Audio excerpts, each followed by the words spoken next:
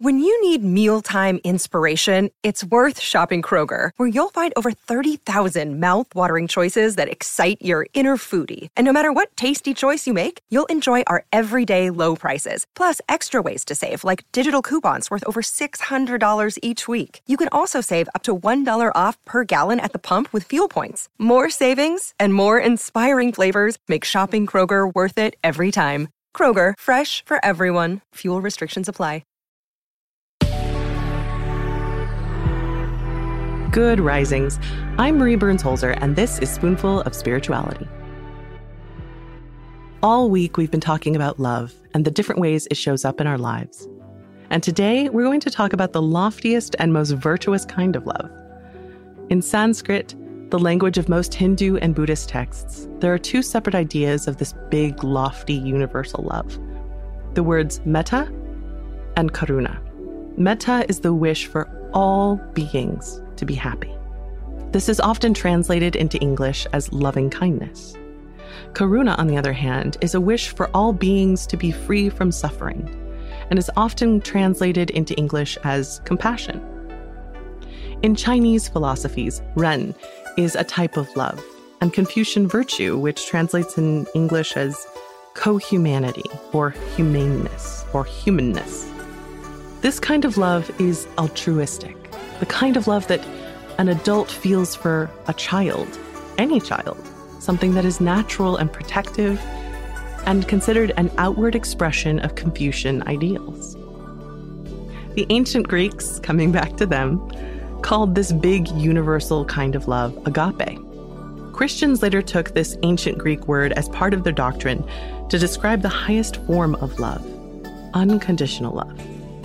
It is something that Christians are supposed to strive for, both between themselves and God and between humans. Given that this kind of love is something that so many cultures and spiritual practices have tried to define, we know it exists, at least in theory, and that is an integrally important thing to us somehow. But it also is very confusing in English, which is currently one of the global languages, that there's only one word to describe all of these kinds of love.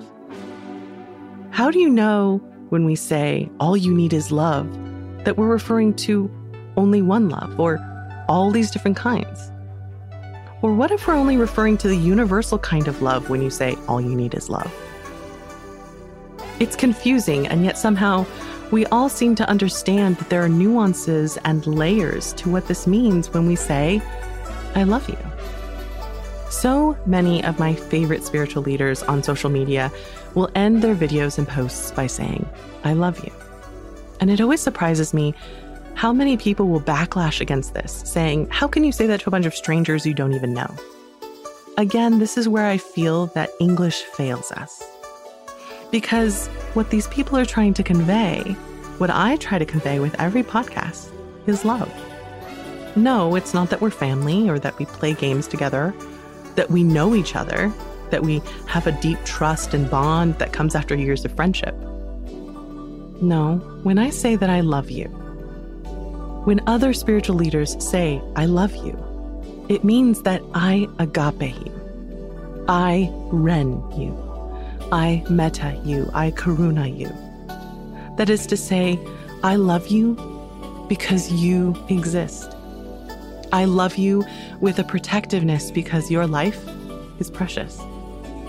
I wish you happiness. I wish you a life free from suffering. As you move forward into your day, I hope that you can find a flavor of universal love to express to yourself and to the world. I challenge you to try and embody that spirit today. With everyone from the slow cashier to the neighborhood dog that barks every time you walk by, to the person in your life you're frustrated with, to the person you have a crush on. Try to walk for at least a little while, wishing everyone and everything you meet happiness without suffering and radiating love. I hope it changes your life the way it changed mine.